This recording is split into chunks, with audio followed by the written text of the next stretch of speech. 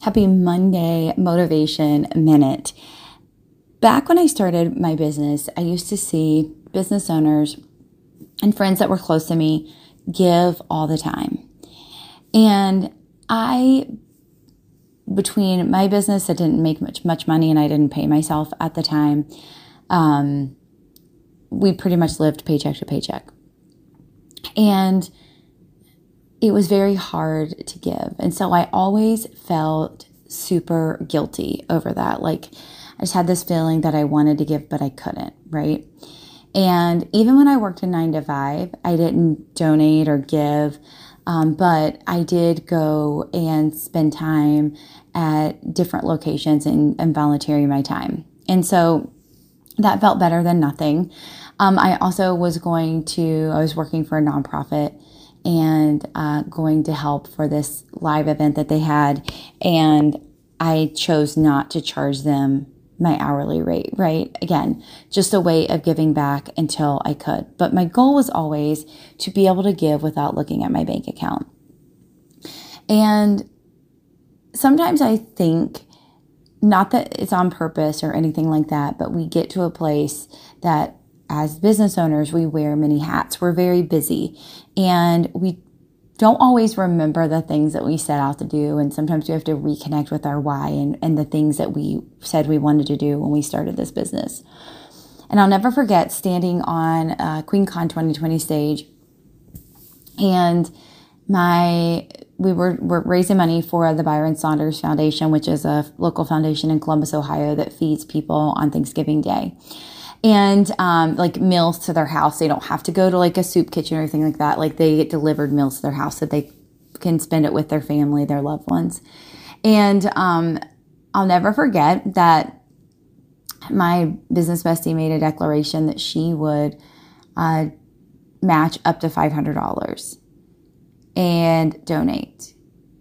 And I'll never forget being able to just say the same thing.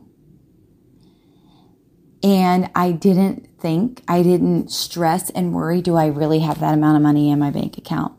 Do I not have the resources to make that happen? Is that going to affect me? Am I going to not be able to pay a bill? Because in the past, that would have been the way that it would have happened. And so it felt so good. It feels good that last year in July of 2021, I raised almost $6,000 for NC4K during Hundreds of Lives in July. This year it's called Changing Lives in July, and our goal is $10,000. And that feels really, really good. And also I made a declaration, if I did not get 100 uncomfortable things done and documented, like I said I was going to, that I will commit to donating $10,000 by the end of 2022 to a charity. Yes, it's very stressful. Yes, it's skin in the game. But will I die if I have to pay that? No. Will it be uncomfortable? Absolutely, as it should be. But it feels good to be able to donate and say things like that and declare things like that without having to stress out, oh my God, what's in my bank account or what's not in my bank account? Am I going to not be able to pay a bill? Am I going to have to do this or that, right? That feels really good. And so I want you to think about how you can give back. Even if it's only $5, give back. You will never regret giving. Do I think it should be an uncomfortable amount? Yes, I do. I think it should stretch you.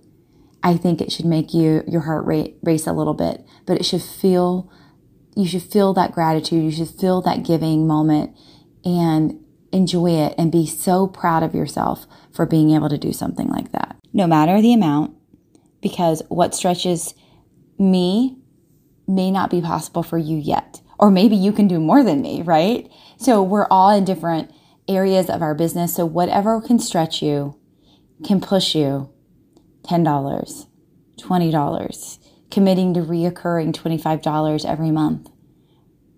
Think about how can we stretch ourselves to get back.